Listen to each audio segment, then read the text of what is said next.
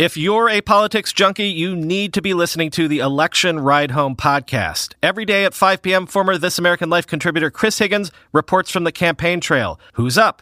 Who's down? What issues are getting traction, and what do the polls say? Search your podcast app now for Ride Home and subscribe to the Election Ride Home podcast. This episode of Weird Darkness is brought to you by MyPillow. Weirdo family member Kitty sent me an email saying, "My husband works out of state the majority of the time, and when he left he wanted to take his MyPillow with him. That's how much he loves his." Right now you can get 2 premium MyPillows for one low price. Go to MyPillow.com and use the promo code WEIRD or call 800-945-7192. That's 800-945-7192 or MyPillow.com. Promo code WEIRD. Stories and content in Weird Darkness can be disturbing for some listeners and is intended for mature audiences only. Parental discretion is strongly advised. In one area, a man who saw the flames coming toward him cut his throat rather than be burned to death. He was rescued before the fire reached him, but he soon died of his injuries. In another section, very near to where the fire started, rescuers had nearly succeeded in freeing a woman where the fire swept through. She had survived the collapse, only to be consumed by the fire. As the fire spread, rescue volunteers, firemen, friends, and family were forced back by the extreme heat. Fire crews poured a steady stream of water on the burning section, seeking to halt the spread of flames while rescues continued on the other side. But it was a losing battle. The fire soon spread across the entire ruin, and the terrified screams of those still trapped inside were quickly silenced, with only the sounds of the fire remaining. 14 people were known to have burned to death in the sight of their friends and families.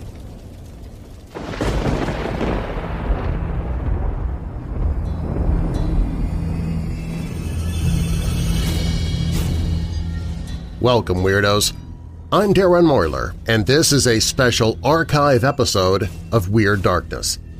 Here you'll find stories of the paranormal, supernatural, mysterious, macabre, unsolved, and unexplained. If you have a dark tale for me to tell, you can share it with me at WeirdDarkness.com, and be sure to subscribe to the podcast if you've not done so already so you don't miss a single episode. As I mentioned, it is an archive episode, so I'll be bringing in stories from last year to share with you today. I'm dealing with a bit of vertigo today, something that I actually deal with quite often, but I didn't want to skip entirely posting an episode because we are so close to our goal for our Battle the Darkness fundraiser. We're currently at $1,690 towards our $2,000 goal, so we only have $310 to raise before the end of Wednesday, Halloween. This is our anniversary month here at Weird Darkness, so instead of asking you to become a patron or purchase audiobooks, I'm just asking you to help me raise funds for depression and suicide prevention. We all know somebody who suffers depression or who has thought about or even tried to commit suicide. I have received so many emails, reviews, messages from people thanking us for doing this fundraiser, and I can't do it without you. You are part of the fundraiser. I may have started it, but I can't make it happen without your help, and you definitely have been helping, so thank you. If you've been thinking about making a donation and just haven't done it yet, now would be the perfect time. Go to WeirdDarkness.com/battle and you can make your donation right now. That's WeirdDarkness.com/battle, or you can click on Battle the Darkness at WeirdDarkness.com. I also have a link in the show notes. And a quick reminder, Halloween is coming up, and our very first Weird Darkness live stream is taking place October 31st live on YouTube. I'll be narrating stories as usual, but it will be in real time, on camera, me outside with trick-or-treaters passing by, so long as the weather holds out and so long as my health cooperates with me. So be sure to subscribe to the channel. It's my YouTube channel. Go to youtube.com/MarlerHouse. That's youtube.com/MarlerHouse. I do have a link to that in the show notes as well. The Weird Darkness live stream, it begins October 31st, 5 p.m. Central Time. That's 6 p.m. Eastern, 4 p.m. Mountain, 3 p.m. Pacific. And when you do subscribe, be sure to click the notification bell so that way you'll be notified when the live stream begins. Coming up in this episode of Weird Darkness. The ghost of a man in gray haunts a London theater. The Boogeyman. Where did he come from, and is he based on a real person? A disaster that took place at the Pemberton Mill on January 10, 1860. A disaster that left a community and a nation stunned. A night of children telling scary stories to each other turns into the real thing. A young girl bumps into her father in the hallway, which is impossible, as her father isn't home. James Bond, 007 himself, tells his own personal story of the paranormal. Sir Roger Moore tells of his terrifying experience. A young teen girl wakes up in the dark of night being choked by a red-eyed being. Friends hear a crash in the kitchen, and though everything appears normal, what they eventually find is the stuff of nightmares. And the discovery of a body in the local river leaves one town with a gruesome mystery, and possibly the framing of an innocent man for the murder. Now, bolt your doors, lock your windows, turn off your lights, and come with me into the Weird Darkness.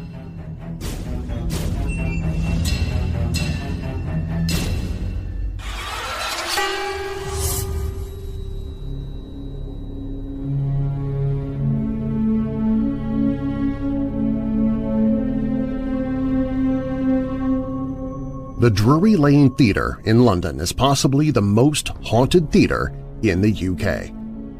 The most famous ghost is the one called the Man in Grey.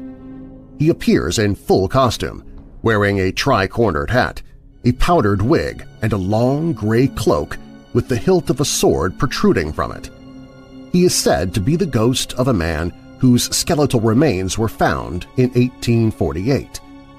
A knife had penetrated his long gray cloak and was still embedded in his ribcage. He always appears during the daytime to actors when they are rehearsing. He is thought to be a recordings ghost, as he is always seen in the same place, walking quietly in the same direction. His ghostly visitations are thought to be lucky, for the plays performed after his appearance always do well at the box office. During renovation work at the theater in the late 1970s, builders found a buried skeleton clad in the remains of a gray riding coat and a knife sticking out of its ribs. It is believed this may be the remains of the young man, for whom a body was never located. Another ghost reported at the theater, described as tall, thin, and ugly, is thought to be the ghost of a grumpy actor named Charles Macklin. In 1735, Charles killed his fellow actor Thomas Hallam in an argument over a wig. He thrust his cane through Hallam's left eye into his brain. Macklin has often been seen backstage, wandering the corridor where the murder was committed. The ghost of comedian Joe McGraldy, who gave his farewell performance at Drury Lane, is a rather helpful apparition that is often felt rather than seen. He is said to guide nervous actors gently about the stage. In 1948, a young American actress named Betty Jo Jones was performing badly during a run of Oklahoma. Then, as she describes it, she felt invisible hands guiding her into a different position on the stage. They continued to guide her around the stage during the rest of the performance. Her performance was later described as flawless. Also seen on stage were the ghosts of King Charles II and a crowd of his attendants. Another young actress named Doreen Duke felt the same invisible hands while trying out for a part in The King and I. She got the part, hands down. She believed that Joe Grimaldi's ghost was helping her here. The comedian Stanley Lupino was in his dressing room applying his makeup when, looking in the mirror, along with his own reflection, he saw another face looking back at him. It was the face of Dan Leno, another comedian who had died recently. Lupino was told that he was using Leno's favorite dressing room. A woman in the audience saw what was probably a ghost watching the play that was being performed. She described this apparition as a man wearing old-fashioned clothes sitting at the end of the row where I was sitting. When the lights went up, the man was gone. Later, whilst perusing a book on the history of the theater, she saw a picture of Charles Keene, a 19th-century actor. She instantly recognized him as the ghost that she had seen earlier. Considering all these reports of hauntings, you could say that the Drury Lane Theater is where actors, both past and present, take center stage.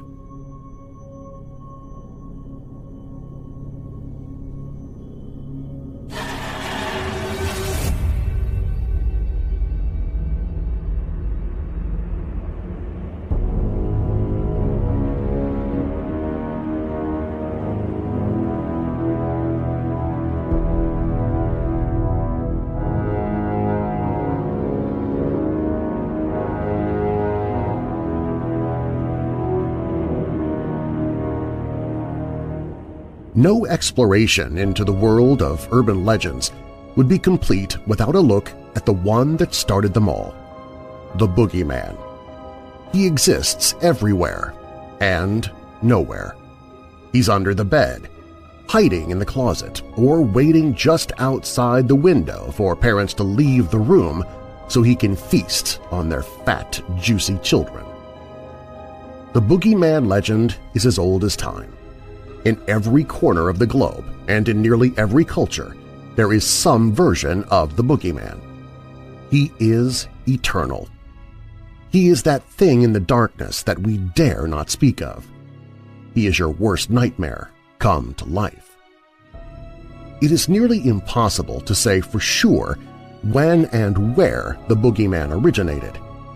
He was surely conjured up as a tool to get children to mind their parents, or else the Boogeyman would get them. Many a parent has used this legend when all else fails. "Don't stay out past your curfew or the Boogeyman will be waiting for you," they will say. Or, "Do as I say or I'll sick the Boogeyman on you." So who is the Boogeyman? He is whatever scares you the most. If you're frightened of demons, that's who he is for you. If bears terrify you, he will come to you in the form of a bear. The worst thing your mind can conjure is exactly how he will appear to you. Sometimes the Boogeyman is just a dark shape passing through a room. At other times, he is eyes that stare out from a crack in a closet door. Every kid knows that the Boogeyman can be anywhere. That is why you have to keep the covers pulled up around your neck, and whatever you do, don't let your legs dangle off the side of the bed. That's just asking for the Boogeyman to drag you off to someplace far away where no one will hear your screams. As scary as all of the Boogeyman stories are, they are just fantasy, at least up to a point. There have certainly been many cases over the years of real-life boogeymen who have done things more terrifying than any make-believe monster ever could. One of those monsters was a man named Tommy Lynn Sells. Sells was executed by the state of Texas in 2014 for the brutal murder of 13-year-old Kayleen Harris. He was every parent's worst nightmare, a devil in human form who preyed upon the most innocent of victims. Sells was thought to have been responsible for the murders of at least 22 men, women, and children. It wasn't until the attack on young Kayleen and her friend Crystal Surlis that Sells' reign of terror finally ended. The killer had been an acquaintance of Kayleen's parents. When they met him at a community church event, he was down on his luck, and, being good people, they tried to help him in any way they could. They couldn't know that their kindness would be repaid with more heartache than they imagined possible. It was on New Year's Eve, 1999, that the family saw what the real Tommy Lynn Sells was capable of. As Kayleen and Crystal were sleeping peacefully in Kayleen's bunk beds, Sells crept into the room and began to viciously attack the 13-year-old. Awakened by the violence taking place in the bed below hers, 10-year-old Crystal watched helplessly as her friend was stabbed multiple times. When Sells was finished with Kayleen, he turned his attention to Crystal, slicing the child across the throat. Thinking that both girls were dead, Sells fled the scene. Young Crystal, though critically wounded, managed to escape from the home and make it to a neighbor's house. They immediately called police, and the search for the maniac who attacked the girls was set into motion. Kayleen did not survive the horrifying attack, but Crystal did, and she remembered everything. With her help, a forensic artist was able to draw a sketch of what the killer looked like. Before long, authorities had their man, one Tommy Lynn Sells. Sells admitted to killing Kayleen and attempting to murder Crystal. He didn't stop there. He confessed to murders all over the country, as well as other unspeakable crimes. He was the devil incarnate for anyone unfortunate enough to encounter him when he was on a crime spree. Still recovering from the injuries that had nearly killed her, Crystal testified against Sells at his murder trial. He was convicted of the murder of Kayleen and the attempted murder of Crystal. He received the ultimate punishment, death by lethal injection. Crystal's nightmare was finally over. This boogeyman would never hurt her or anyone else ever again.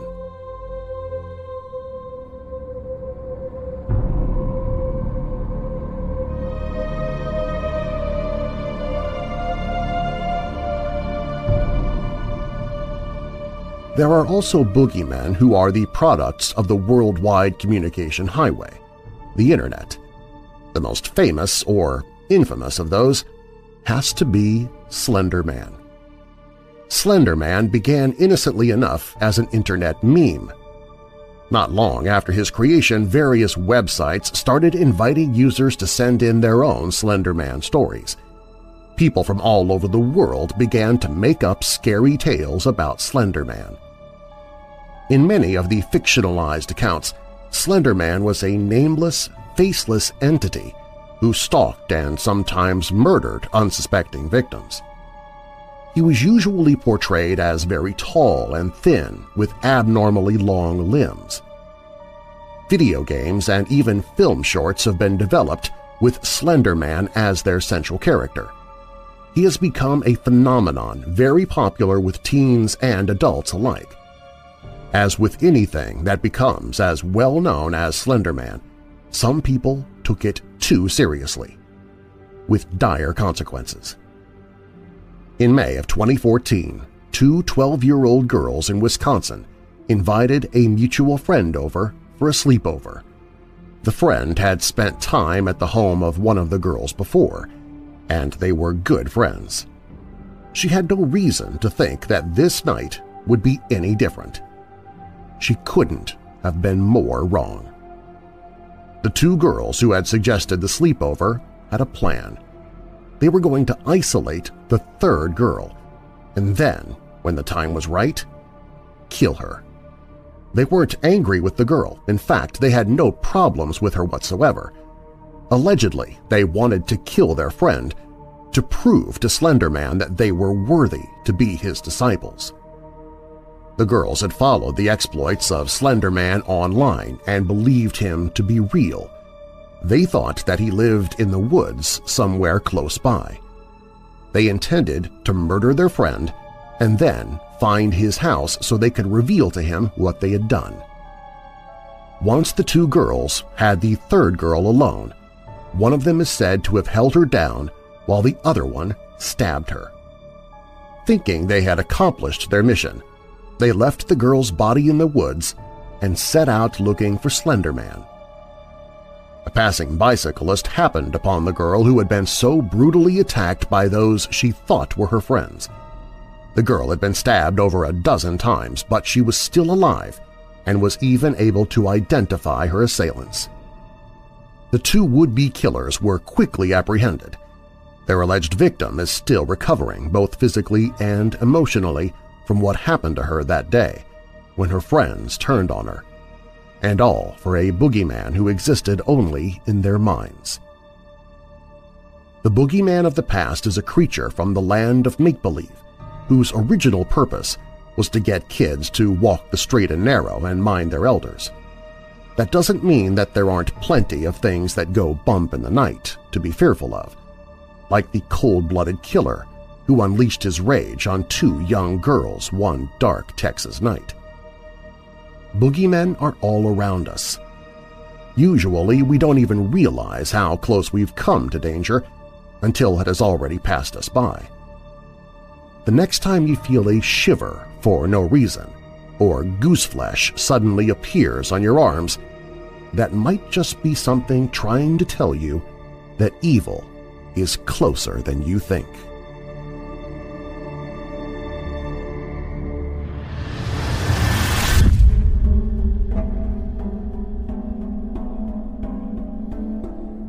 With so many weirdos sending in their own stories for Weird Darkness, I know I've got a lot of right-brained creative weirdos listening. Have you been dreaming of writing your own book? Have you already written one? How would you like to be a published author with Dorrance Publishing? They've been working with authors and publishing great books for nearly 100 years, and your book could be next. And they cover it all. They edit your text, design your book pages, create a great-looking cover for your book. Plus, as one of their authors, you'll also benefit from a custom book promotion marketing campaign, making your book available everywhere people buy books, online like Amazon, but also brick-and-mortar bookstores. Your only job is to write the book. Call Dorrance Publishing toll-free at 800-847-1362, 800-847-1362. Even if you're only curious, it's still worth making this free call to get their free author's guide to becoming a published author. Call Dorrance Publishing at 800-847-1362. Imagine someday I might be promoting your book in my podcast. 800-847-1362. Depression comes to all of us at times. I know personally, as I suffer from depression myself and have most of my life. But if you can't seem to get out of it, if you're in a constant state of sadness, as I was, maybe you're even fighting thoughts of suicide, you will try just about anything to get away from that pain. You might be using drugs or alcohol to try and fight it. And if that's you, please stop and do me a favor. Make one phone call that can save your life. The Hope and Help line is there for you right now, no matter where you are. You can speak to someone who not only wants to help you, but has likely gone through depression or addiction themselves and are in recovery. They can help you find a way off that dark path you're on in a healthy way. Call 800-830-9804. That's 800-830-9804. Call for yourself, or call to help someone who can't or won't call on their own. Someone is there 24 hours a day, 7 days a week. 800-830-9804. 800-830-9804.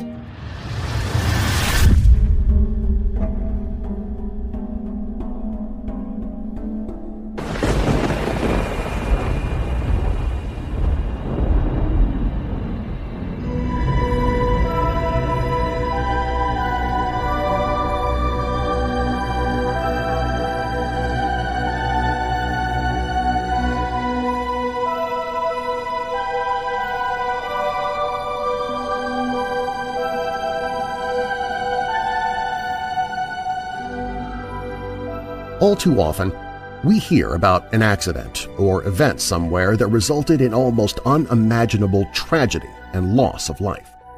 Yet there are even more stories where an accident occurs but tragedy is averted by the slimmest chance. In those cases, there remains that haunting codicil, what if? What if it happened 15 minutes earlier or 15 minutes later? What if it had been a weekday, or what if it had been a weekend? We hear of an elementary school that was struck by a tornado just minutes after the last child had left for the day, or a church that was flattened an hour before it would have been full for Sunday services, or the mine explosion on a holiday that kept many miners at home. There is the train that falls into a ravine shortly after most of the passengers have disembarked. How many times have you heard of a natural gas leak causing a house to explode, but no one was home at the time? The disaster that took place at the Pemberton Mill on January 10, 1860, was truly such a tragedy that fits into each of these categories. But with a twist. There occurred a terrible disaster that resulted in an impossibly small loss of life, followed by a second disaster that left a community and a nation stunned.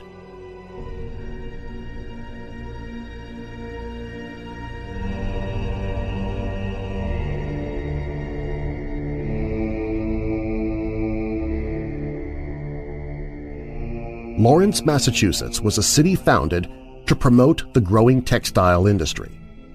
The land that was to become the site for the new city was purchased in 1845 by a group of Boston industrialists with the intention of bringing in textile mills.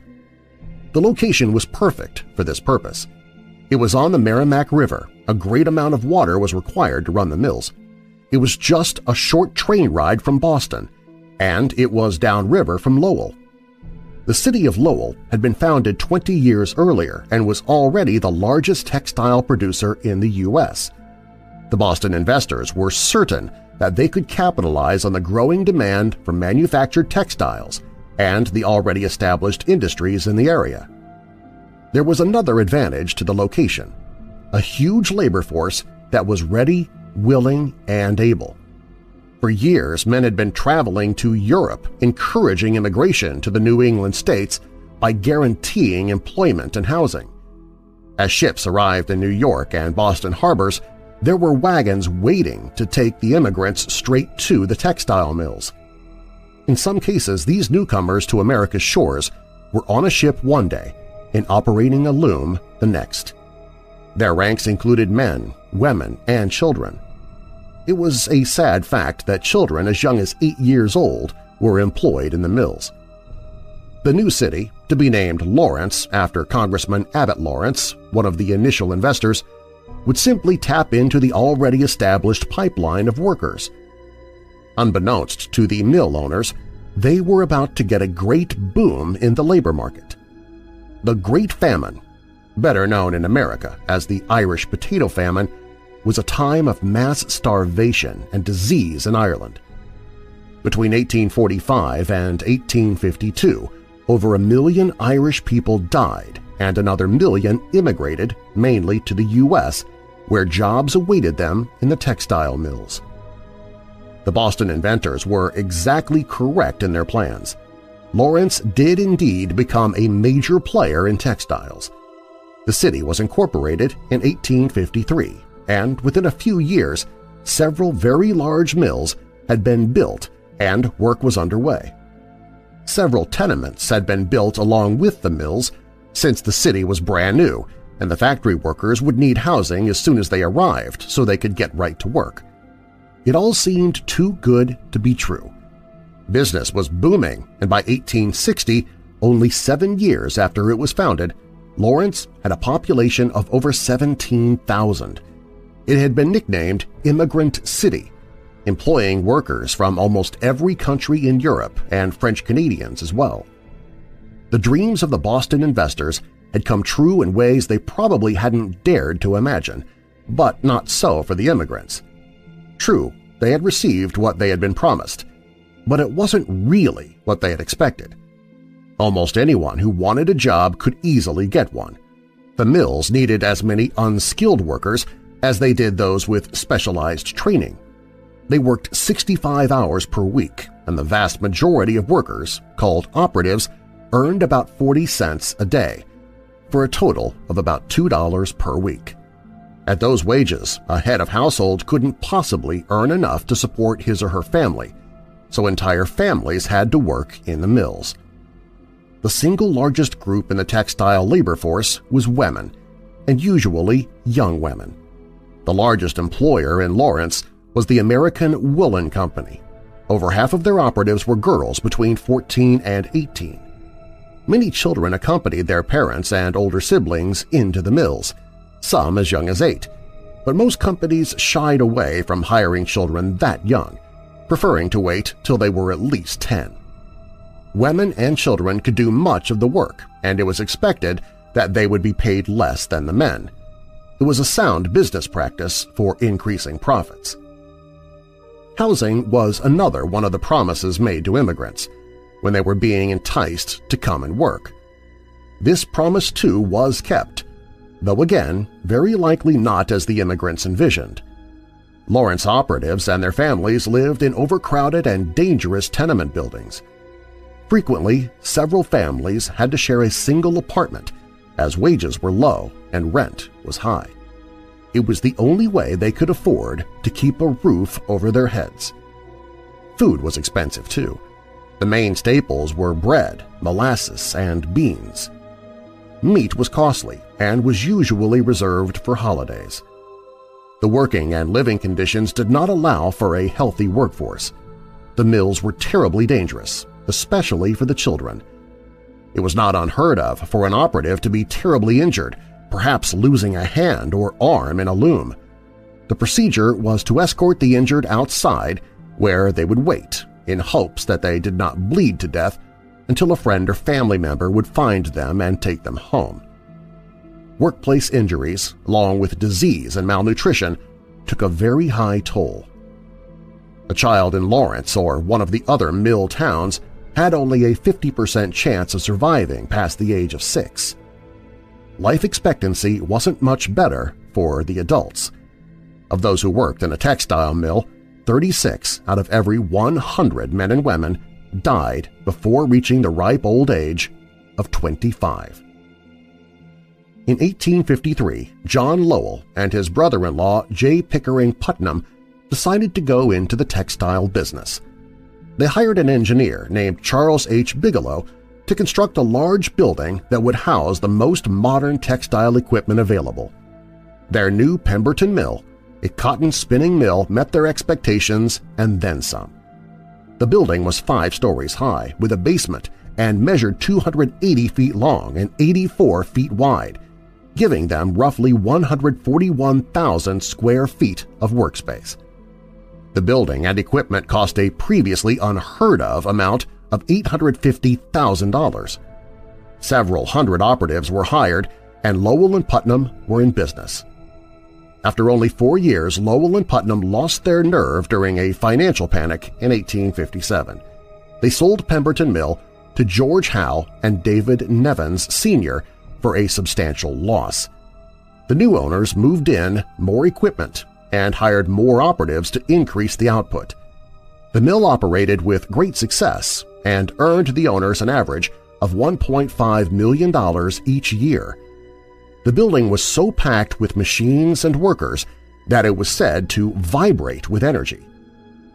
Based on what was to come, that vibration was more than likely literal rather than figurative, as over 1,000 people toiled there, running 2,700 spindles and 700 looms. The industrial area where the Pemberton Mill was located had several working textile mills, situated side by side along the Merrimack River. There were thousands of operatives going to and from work at the same times each day. The area was terribly congested with buildings and people and buildings filled with people. Looking back, it was a disaster waiting to happen. And so it was. On Tuesday, January 10, 1860, at a few minutes before 5 in the afternoon, There were many people on hand to witness what was to be the single worst industrial accident in Massachusetts, and one of the worst in U.S. history.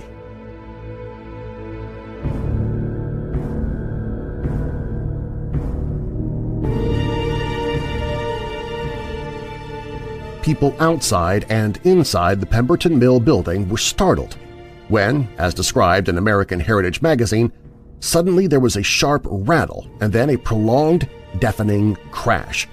A section of the building's brick wall seemed to bulge out and explode, and then, literally in seconds, the Pemberton collapsed. Tons of machinery crashed down through the crumbling floors, dragging trapped, screaming victims along in their downward path. The factory was a heap of twisted iron, splintered beams, pulverized bricks, and agonized, imprisoned human flesh. Workers from neighboring mills could do nothing but watch in horror and disbelief as the entire Pemberton building, all 5 stories, collapsed before their eyes. The air was rent by screams of the operatives trapped inside the ruins. Where there was once a huge industrial building was now a pile of rubble under a huge plume of dust. Nothing remained except a section of an exterior rear wall. Everything else was gone, reduced to a massive pile of rubble. Cries for help filled the air as workers in nearby mills rushed to the scene. Somewhere between 800 and 900 people had been in the building when it collapsed. To the utter amazement of the witnesses, living, breathing people began crawling out of the rubble. A few hundred people were either unhurt or had only minor injuries and were able to pull themselves from the wreckage. With a catastrophic event that should have meant certain death for almost everyone in the building, there were survivors, many survivors. In fact, other than a few dozen who had died instantly, almost everyone in the building survived the collapse, even after falling several stories as the floors fell from beneath their feet. Iron columns had crumbled, massive beams had been splintered, and many tons of brick and mortar lay in heaps, but somehow many, many people were still alive. Witnesses believed it was nothing short of a miracle. As the dust began to settle, more than 600 workers were still held captive in the tangled, twisted ruins. Some were merely trapped. Some had minor or at least survivable wounds, and still others were still breathing but had sustained substantial injuries. George Howe, one of the owners, had escaped as the structure was falling. His partner David Nevins was away from the building when it fell. Apparently the large and heavy machinery inside the building that had helped cause the collapse also helped protect the workers inside. Those who were able to avoid being crushed by the falling machines were, in turn, protected by them as they created safe pockets of space while holding up the timbers and other debris. In some cases, as many as 25 people survived by huddling in the same protected space. One woman who was standing near a window along the wall that remained standing became so frightened that she threw her bonnet and shawl out the window and then jumped out herself. She soon died from injuries sustained from her dramatic leap. While many people were able to free themselves from the wreckage, it took Herculean efforts to free others. Workers from nearby mills and the surrounding community ran to the aid of the victims. Every able-bodied person pitched in, working at a breakneck pace to free trapped people as quickly as they could. Friends and family members arrived on the scene and began a frantic search for their loved ones. A general alarm had gone out to the Lawrence Fire Department and to those in the surrounding towns. When the firefighters arrived, they climbed down and went to work with the rescue effort. There were many tales of daring escapes, remarkable rescues, and unbelievable recoveries. A group of men heard a young girl screaming and crying for help. She was found covered by at least 10 feet of rubble and debris. After working to remove the twisted mass from on top of her, the rescuers were shocked when the girl jumped up, unhurt and smiling, thanked them for freeing her, and ran off to find her family. In another part of the ruins, A family of 5 was released from their tomb unharmed when a large section of floor was lifted from above them. They climbed from the hole, the terrified mother scooped her children to her, and praising their rescuers, cried out a prayer of thanks. Another miraculous escape was that of Selena Weeks. Miss Weeks had been working in the 5th-floor spool room and dropped with it when the building fell. As she regained her senses, she realized that she was still standing on the spool room floor, but was waist-deep in debris. She was able to dig her way out and made her way home unharmed. At the same time that Miss Weeks fell from the top floor, Damon Wyham was working in the basement. He found himself completely buried under a dozen feet of debris. After repeated tries, he was able to tunnel his way to an area where rescuers could reach him, and he was pulled to safety. A small boy who was working on one of the upper floors realized what was happening when he heard the crashes. He jumped into a trash can and rode down with the floor, becoming buried under several feet of wreckage. When rescuers lifted the material from what contemporary reports described as his safety capsule, he jumped out and walked away as if nothing had happened. 3 young sisters with the appropriate surname of Luck all survived. Jane Luck was buried for nearly 5 hours but was released unharmed. Her sister Anna Luck heard the crashing as the building collapsed and dove under her loom. She called to her other sister and friend to do the same. All 3 of the girls survived. Not all of the Luck family was as lucky. The girls' 2 uncles who were working in the mill were killed. Thomas Watson was on the 5th floor when it fell. His jaw was broken in 3 places, and he sustained 3 broken ribs and several deep cuts. Despite his injuries, he climbed out from the rubble unaided. He noticed to his surprise that he had not felt any pain until he was walking about free.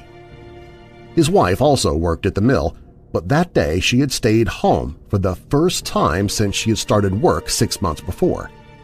It so happened that Watson was to leave on a trip the next day, and she had stayed home to prepare his traveling clothes and pack his things. The child was found pinned under a large iron pillar by a rescue team lying next to a woman. The following is a contemporary description of the dramatic events that followed. On Tuesday evening, while 2,000 men were exerting every energy in rescuing the survivors from their living sepulchres and the dead from the rubbish which buried them, a party came upon the body of a little girl. She lay apparently crushed beneath a ponderous block of iron weighing over 1,000 pounds and which covered her body to the chin. Her back was pressed against a huge timber. One of her arms was thrust to the elbow through a ring in a piece of machinery, and she was completely wedged in by heavy iron gearing. Intent only on preserving her features and form as little disfigured as possible, the men labored carefully to remove the block of iron without crushing her still further. 4 of them tugged upon it and succeeded in loosening it. The other rubbish was then removed and the body taken out when, what was the surprise and joy of the men to find that they had rescued a living girl instead of a corpse, and more, that her injuries were not fatal but comparatively trifling. The heavy iron had met with some more powerful obstruction than her body, and her life was spared as if by a miracle. The body of the woman lying next to her was extricated from the ruins by her friends and relatives. The bricks and iron had buried her so tightly that there were no hopes of her survival. When her body was at last drawn out, the circle of friends found their worst fears confirmed. Her husband took her carefully in his arms and bore her toward his home. A number of relatives were there waiting. Suddenly, the woman revived and, throwing up her hand, cried out, "I'm safe! I'm safe!" She was received as one risen from the dead. Henry Neese was both victim and hero. He was working in the boiler room when the building fell. As rubble began to fall on him, he rushed for the door and fell out onto the porch where debris piled onto him. After being nearly suffocated by a cloud of steam and dust, he was able to burrow through to safety, but instead of leaving, he began a search of the area. He found a young girl whose arms and legs were injured, pinned to the floor by a beam across her neck. He found a saw and cut her free, passing her off to a rescue team as he continued to search for survivors. Then he located a friend of his lying over a young woman who was pinned under a massive wreckage. The woman urged Neese to free the man first, as she was not as badly injured. After the man was removed, a team worked feverishly trying to remove a heavy piece of machinery from over her, but they were unable to free her. They planned to come back later with tools, but after the second disaster of the night befell them, she was killed where she lay. In another area, a man named Adams was trapped in the basement by several heavy beams. Because of the precarious position of the beams relative to where he was trapped, rescuers were unable to reach him, but instead passed him an axe and a saw. With these tools, he was able to cut and chop his way to freedom. Dramatic rescue efforts continued throughout the site, with person after person being pulled from the wreckage. The Lawrence City Hall had been prepared for double duty as a makeshift morgue and as a hospital. As the dead were removed, they were carefully carried to the dead room. When the injured were removed, they were taken to the hospital room in the same building. It was a cold January day, but the rescuers stayed warm with exertion. Soon it began to grow dark and colder. Large bonfires were built in a circle around the collapsed building to provide light for the rescuers as they continued their search into the darkness. At about 9:30 that night, after 4.5 hours and hundreds of people freed from the wreckage, someone either kicked over or dropped an oil lamp.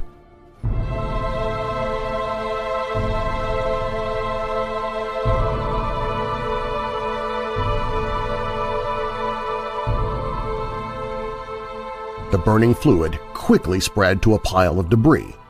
The flames shot across the splintered wood, and wads of cotton, some soaked with oil, and quickly ignited the ruins of the building where many trapped but living people were waiting to be released. The second disaster of the day had begun. In one area, a man who saw the flames coming toward him cut his throat rather than be burned to death. He was rescued before the fire reached him, but he soon died of his injuries. In another section, very near to where the fire started, rescuers had nearly succeeded in freeing a woman where the fire swept through. She had survived the collapse, only to be consumed by the fire. As the fire spread, rescue volunteers, firemen, friends, and family were forced back by the extreme heat. Fire crews poured a steady stream of water on the burning section, seeking to halt the spread of flames while rescues continued on the other side. But it was a losing battle. The fire soon spread across the entire ruin, and the terrified screams of those still trapped inside were quickly silenced, with only the sounds of the fire remaining. 14 people were known to have burned to death in the sight of their friends and families. The fire burned long and hot, raging through the night and into the next day, Wednesday, January 11th. There was little that anyone could do but stand back and watch. Anyone who'd been left alive after the collapse was now dead, ravaged by fire. By evening, the fire had mostly burned itself out, but too much heat was radiating from the wreckage for anyone to approach. During the day on Wednesday, a crowd had begun to form. Flocks of people from other towns and cities, including Boston, began arriving by train. They filled every available inch of space they could find, filling the streets and lining the bridge over the Merrimack. They had come to see the wreckage of the once thriving factory. They wanted to be a part of history, to be able to say that they had been there to see what was left after the great building had collapsed. As the day drew on, a light rain had begun to fall, later turning to snow. The Pemberton Mill Company took over the ruins. From here on, company men would be directing the efforts, as rescue had become recovery. By 10 o'clock Thursday morning, January 12, the fire was almost completely out, but smoke continued to bellow up from deep inside the rubble. The firefighters continued to pour streams of water where they saw smoke.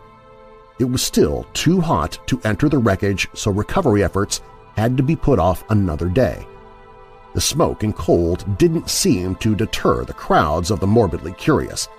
They would have to wait another day to see flesh and bone released from the ashes. As snow continued to fall, it drifted down through the burned-out beams and machinery, falling gently onto the upraised faces of charred corpses who patiently waited to be released from their tomb and taken to their families.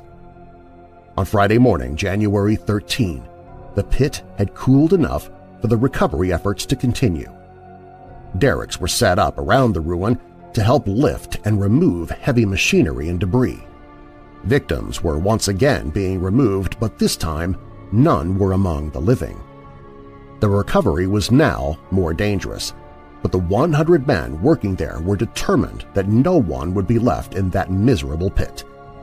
The crowd continued to look on, but a few of the men left the safety of the road and stepped inside the perimeter, adding themselves to the recovery operation. At one point, as groups of 2 and 3 worked their way through the wreckage, a man remembered where he had seen a young woman named Kate Cooney partially buried.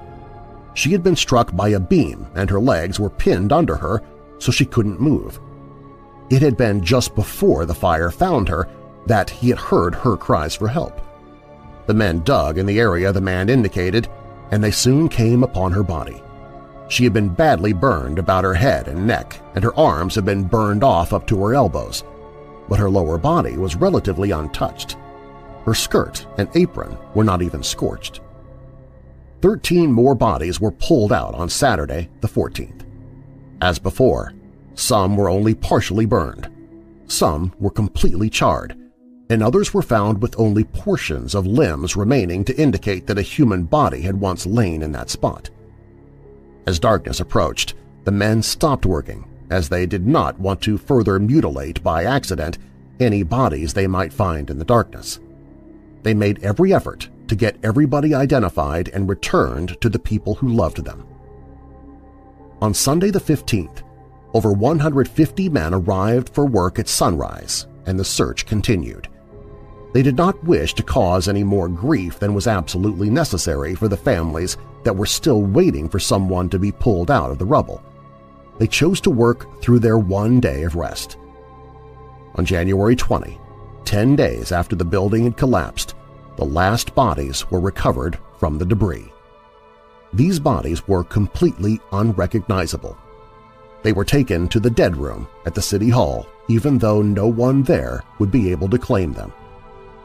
In the end, 13 bodies had been charred and mutilated beyond any possibility of identification.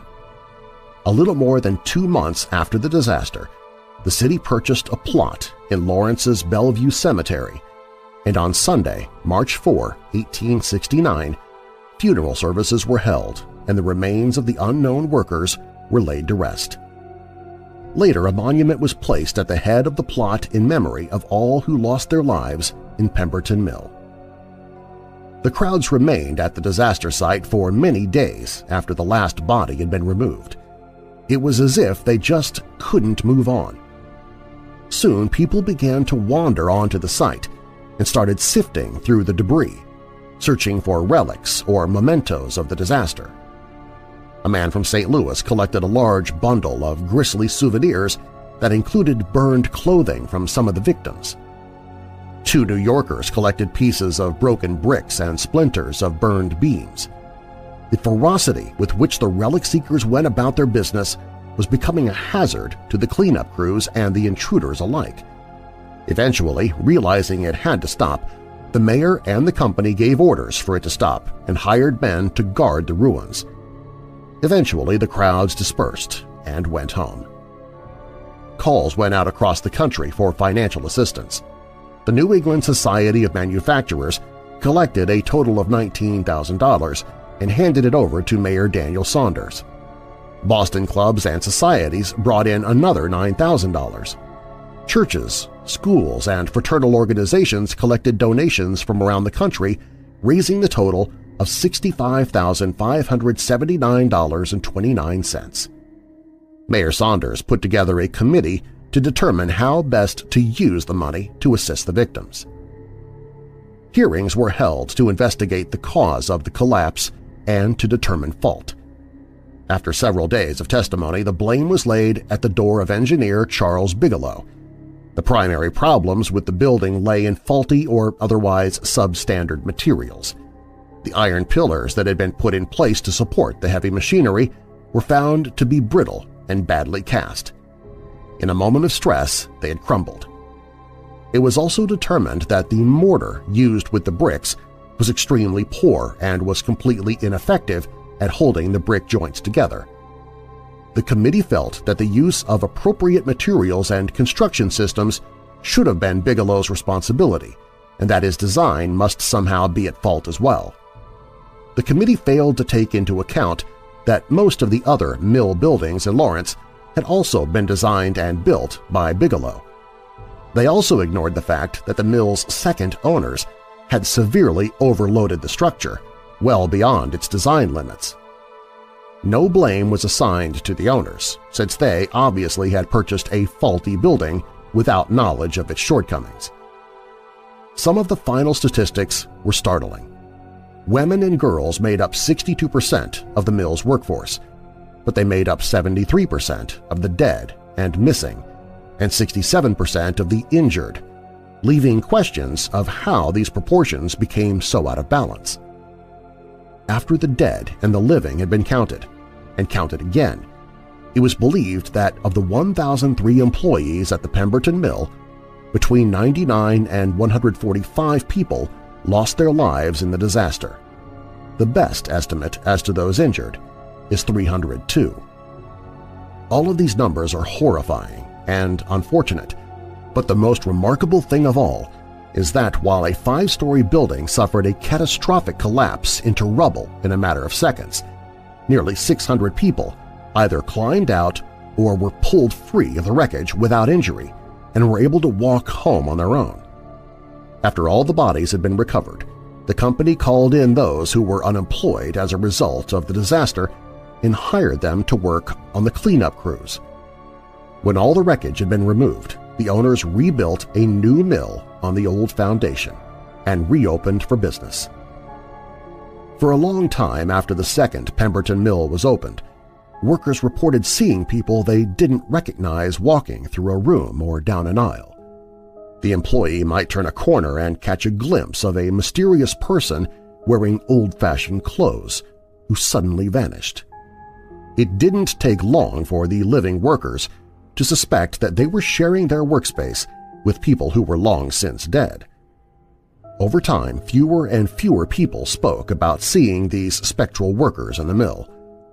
It is impossible to determine if they were appearing less frequently or if the living had grown so accustomed to their ethereal comrades that they no longer noticed when they were around.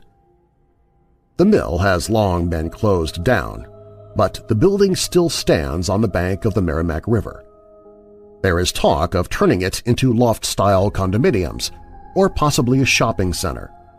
It will be interesting to see if any of the future occupants of the old Pemberton Mill building turn a corner one day and come face-to-face with a woman in a floor-length skirt and long apron, looking for her machine in order to spin cotton into yet another century.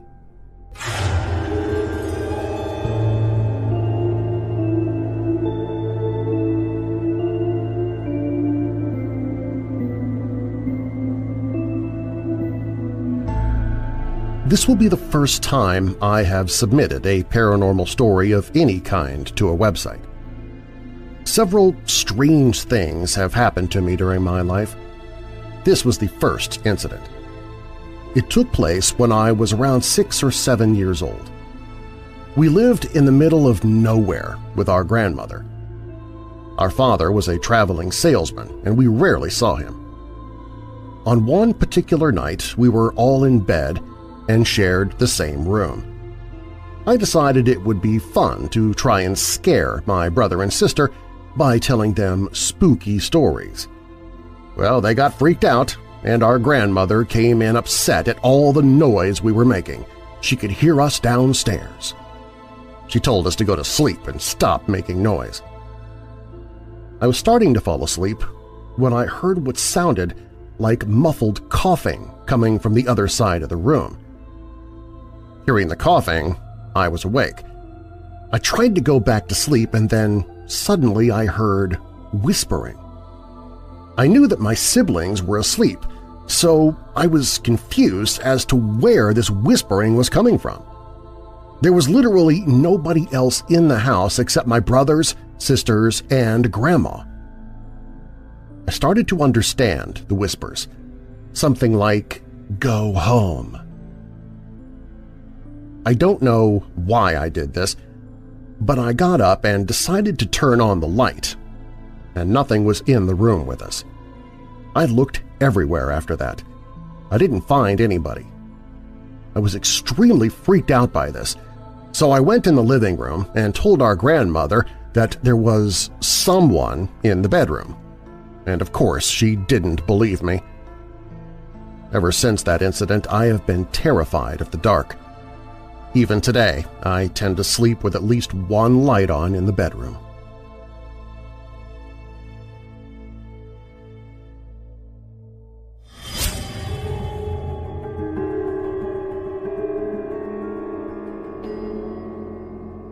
My wife and I have been fascinated by the paranormal since we got married. We enjoyed watching paranormal shows about ghost hunting and learning about the subject. We never thought we would share a paranormal experience which also involved our teenage daughter. This experience would have to do with what might have been a doppelganger. At the time, we did not know what these things were called or anything about them at all. During the early years of our marriage, we lived in a 2-bedroom apartment with our daughter. It was a summer afternoon, and I had decided to go to the gym. Normally, I would be there about an hour, give or take. I'd been gone for just over 20 minutes, according to my wife, when this happened. My wife was doing some house cleaning, vacuuming to be exact, when our daughter came home from cheerleading practice. She greeted my wife and went to her room for a couple of minutes to drop off her gym bag before returning to the living room looking for me. She asked my wife where I was. My wife told our daughter I was at the gym. My daughter asked, "Did he just leave?" And to her surprise, my wife responded, "No, he's been gone almost 30 minutes."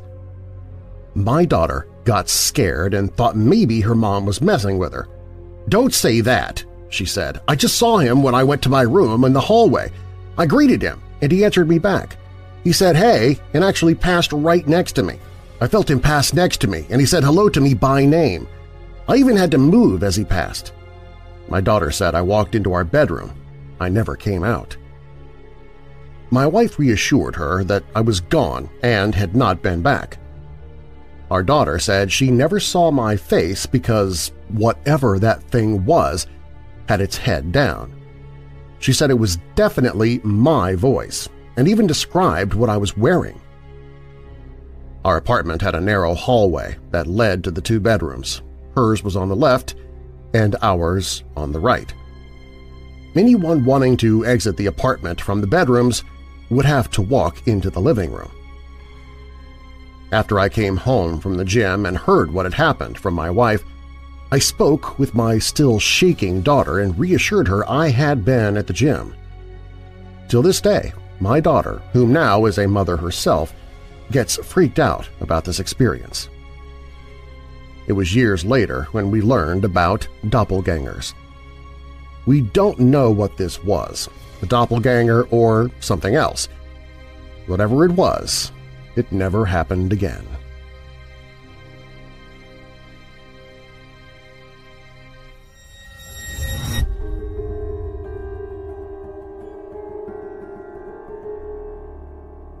Several years ago, James Bond star Roger Moore spoke openly about his own experience with the paranormal. This is his account. Sir Roger Moore said, "I was frozen. I wanted to call out and scream, but couldn't speak. I was numb, paralyzed from head to toe. I was sitting bolt upright in my bed and watching a white, ghostly figure moving towards me. It was the apparition of a man. The shape of the body was clearly defined. There was a head, body, and legs, but it was mist-like.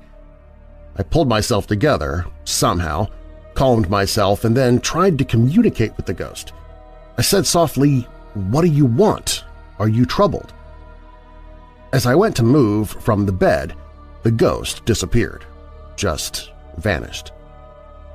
The second night of Sir Roger's stay, the apparition reappeared. He said, "It returned at the exact same time, about 2 a.m. I was petrified. I thought, it's after me. What does it want with me?" I tried to make contact once again, but to no avail. It vanished again. In the morning, the room maid asked me, "Did you see the ghost last night, sir?" I replied, "Good heavens, how do you know about it?" "No, I didn't see it last night." She said, "I didn't think you would." I left the hotel, but often think about the incident. I never found out what it was all about. When I went to the room on the third night, a Bible, opened on the 23rd Psalm, was beside my bed. I hadn't put the Bible there or opened it, but that night the ghost did not appear.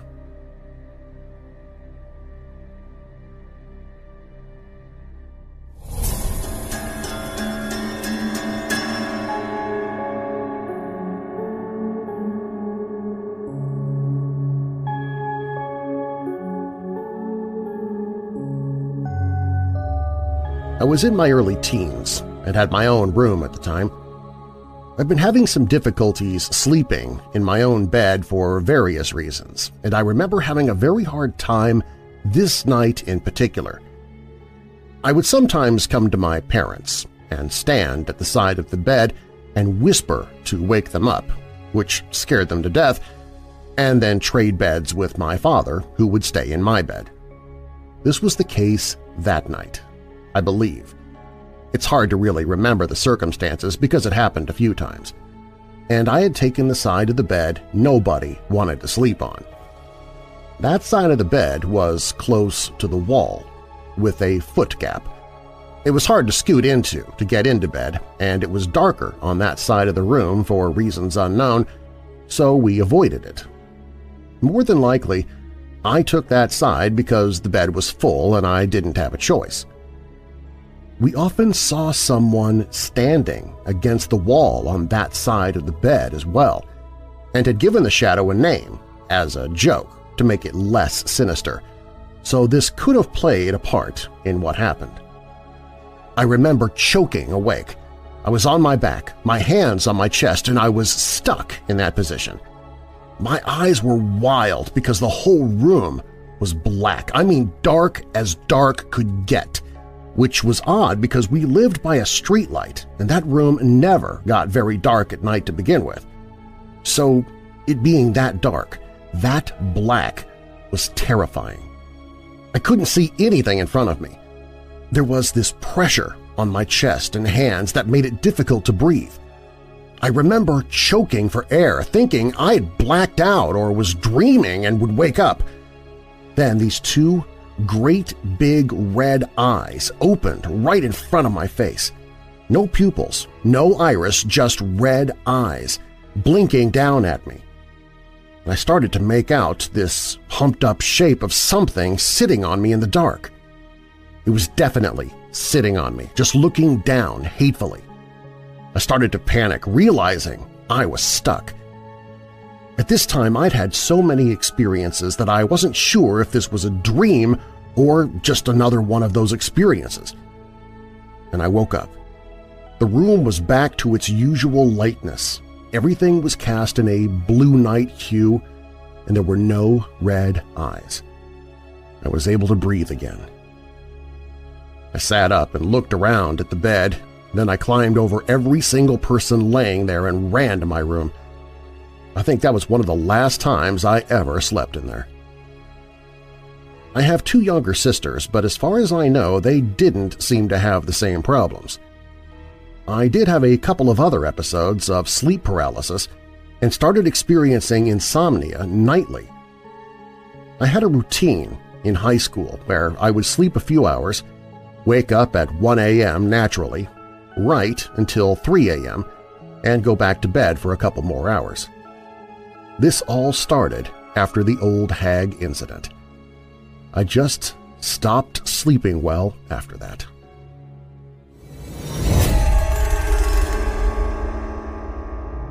IRS. Those 3 letters create more fear in some people than any episode of Weird Darkness ever could. The IRS does not give up until you pay. Trust me, I know. A few years ago, Robin and I were having some major financial difficulties and we found ourselves owing over $10,000 to the IRS. We almost lost our house. But back then, they didn't have something that exists today.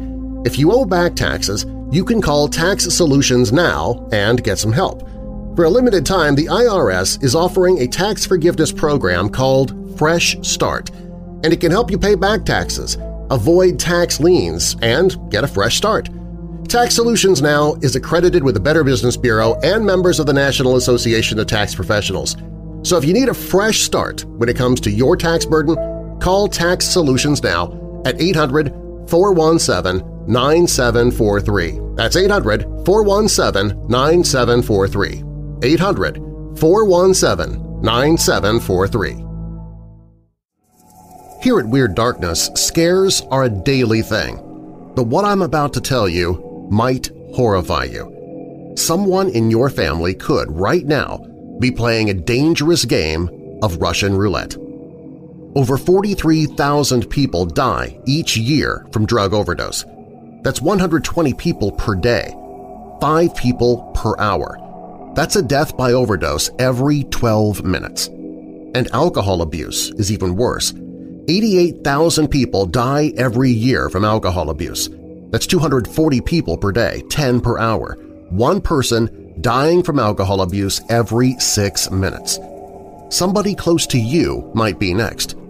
Before that happens, take a proactive step and learn how to get those you love away from the drugs, alcohol, and other bad influences. Learn more by calling 800-831-1560. That's 800-831-1560. With the FMLA, that person can even take a leave of absence from their job to get the help they need and keep their job so they can return to it. 800-831-1560. That's 800-831-1560.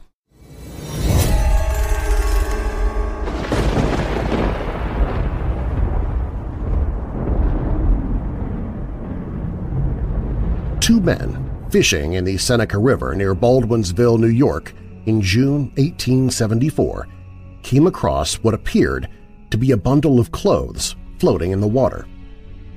Closer inspection revealed that it was the body of a man, weighted so firmly that they could not drag it ashore without assistance. The feet had been tied to a 68-pound rock. Examination revealed that a second rock tied to the neck had slipped away, allowing the body to float into sight. The right side of his skull had been smashed, and the Baldwinsville medical examiner determined that the man had been murdered.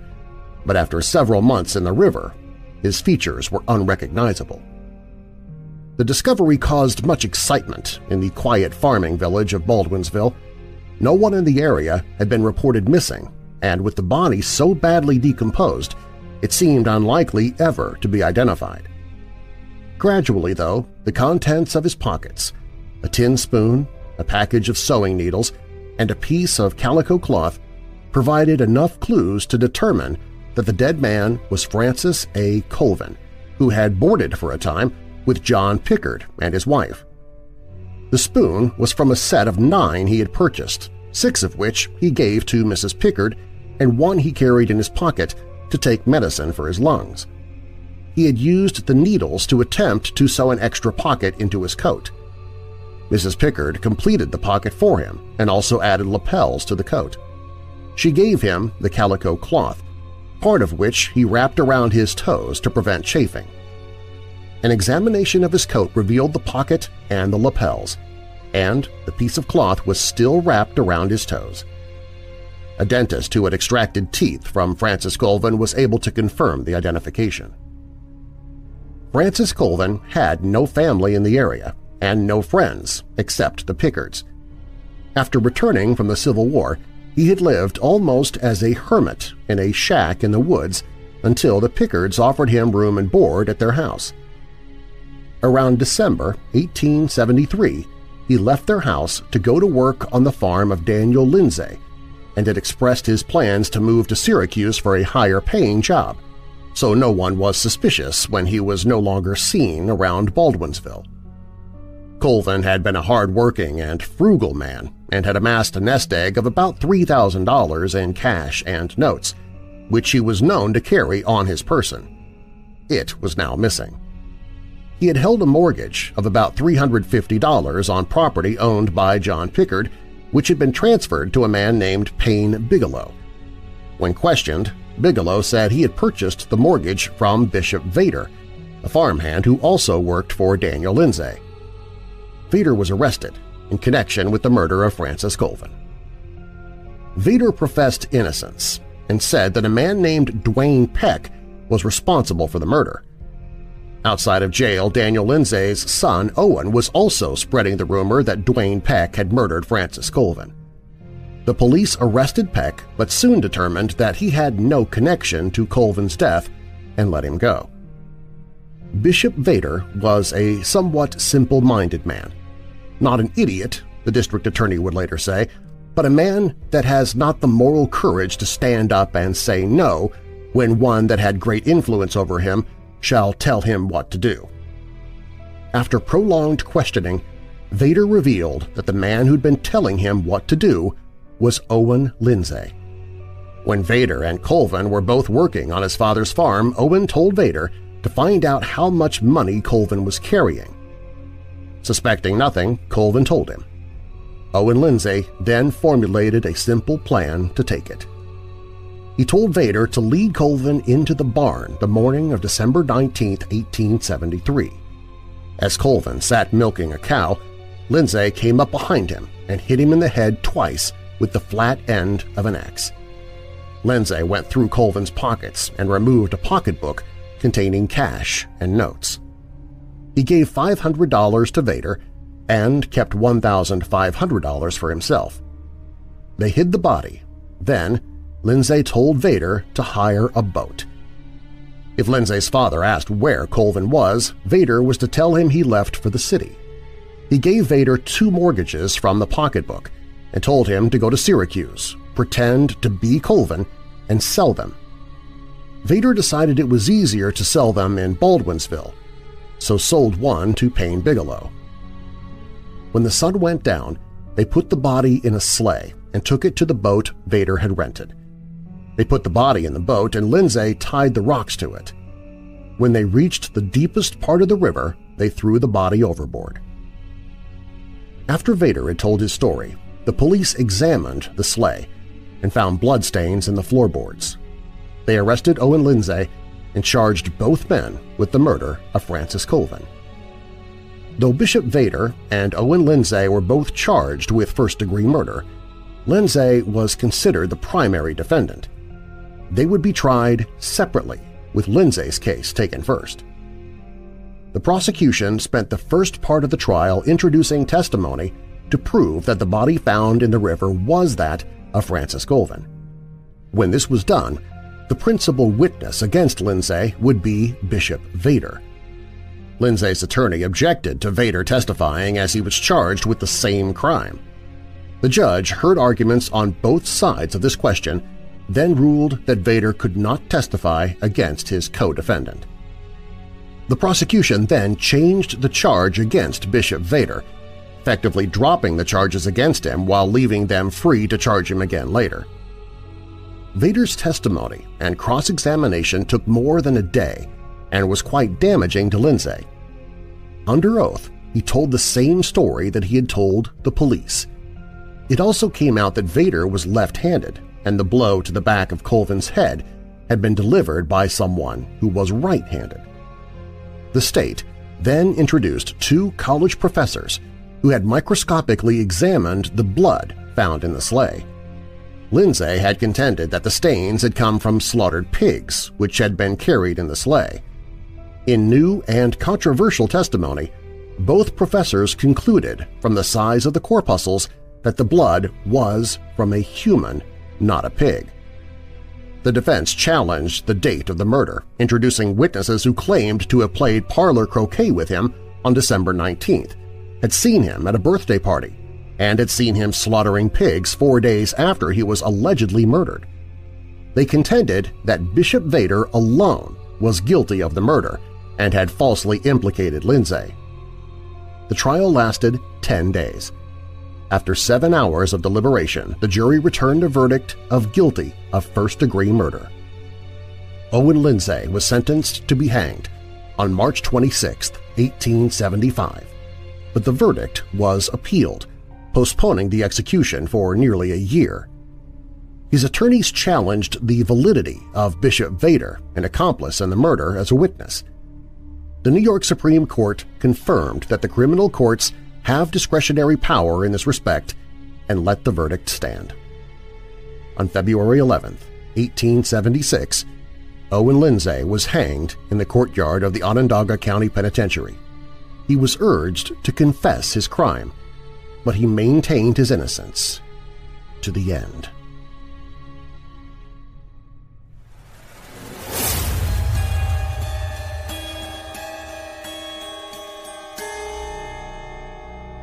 A friend of mine and his wife bought a house in the south side of town about a decade ago and invited my wife and I to the housewarming party. My wife and I showed up and brought an ice cream cake and a stack of new dishes for their housewarming gift because during the move many of the dishes got broken. When we arrived, we put the dishes and the cake on the kitchen counter, and the four of us went into the living room to watch a movie. The movie was a post-apocalyptic story and was really bleak, and about 10 minutes in we heard a crash come from the kitchen. We all jumped, then ran into the kitchen and looked in, but we didn't turn on the lights, only used the light spilling into the kitchen from the outside of the living room, and we could see the cake and the dishes sitting still on the table, and concluded the noise had come from outside. We then returned to the living room and continued to watch the movie. 20 minutes later, we heard an even louder crash that definitely came from the kitchen. We all ran into the kitchen and turned on the lights. The plates were still on the table, unbroken and in pristine condition. However, smeared into the icing of the cake were the words, "I am in hell." My wife and I made an excuse and split. During the 2 weeks that followed that night, my friends heard constant crashing noises and cold spots were randomly appearing throughout the house. My friend managed to sell the house pretty quickly after that. 5 years later, he did a search online regarding the house and found that it was owned in the 1950s by a vicious gangster.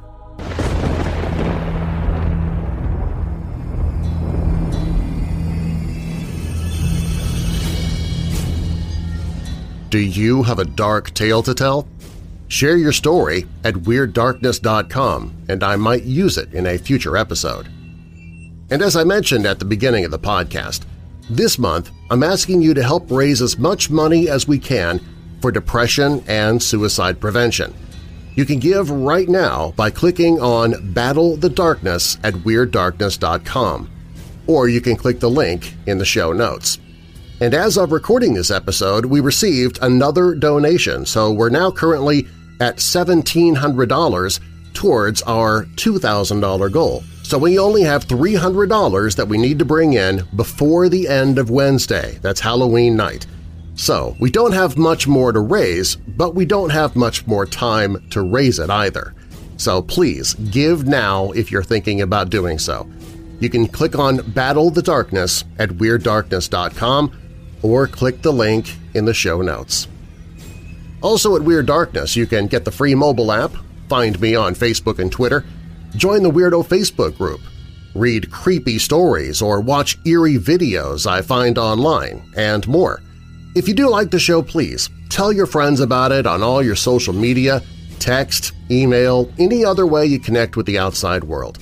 You can email me at darren@weirddarkness.com. If you'd like to send me something physical in the mail, you can find my mailing address on the Weird Darkness contact page.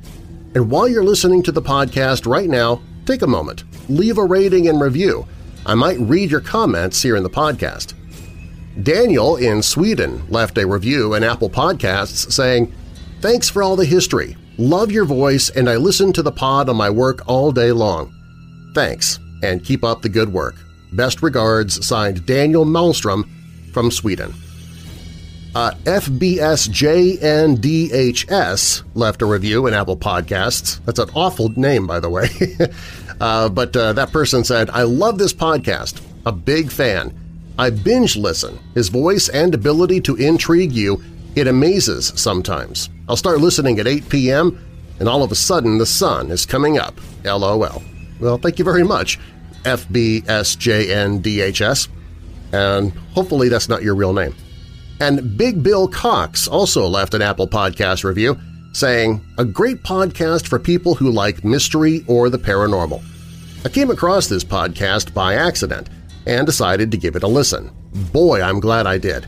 As a lifelong fan of things weird and mysterious, I'm highly entertained by this podcast. Its subject matter and production values are top-notch, and Darren's narration sets the perfect mood for these strange and spooky stories. I listen to them during my long drives to and from work, and sometimes in the evenings when I get a little downtime. Keep up the good work." Well, thanks to all of you for those really nice reviews. I appreciate it. The following stories in this episode are purported to be true, and you can find links in the show notes. The Drury Lane Theatre is from the book 100 True Ghost Stories, Terrifying Hauntings from the UK and Around the World, written by Alan Toner. The Real Boogeyman is from the book Could It Be True Volume 1, Urban Legends by Cindy Parmenter. The Horror at Pemberton Mill is from the book A Pale Horse Was Death, written by Troy Taylor and Renee Cruz. The Haunting of My Grandmother's Cottage is posted at myhauntedlife2.com. My Doppelganger is also posted at myhauntedlife2.com. Shaken, Not Scared, Roger Moore's experience with the paranormal was posted at My Haunted Life 2. The Red-Eyed Being That Held Me Down was posted at My Haunted Life 2. Tormented by a Spirit in Hell, posted at myhauntedlife2.com. And The Baldwinsville Homicide was posted at murderbygaslight.com. Music provided by Midnight Syndicate and Shadows Symphony. You can find links to both in the show notes. And now that we're coming out of the dark, I'll leave you with a little light. Psalm 27, verse 1. The Lord is my light and my salvation. Whom shall I fear? The Lord is the stronghold of my life. Of whom shall I be afraid? I'm your creator and host, Darren Marlar. Thanks for joining me in the Weird Darkness.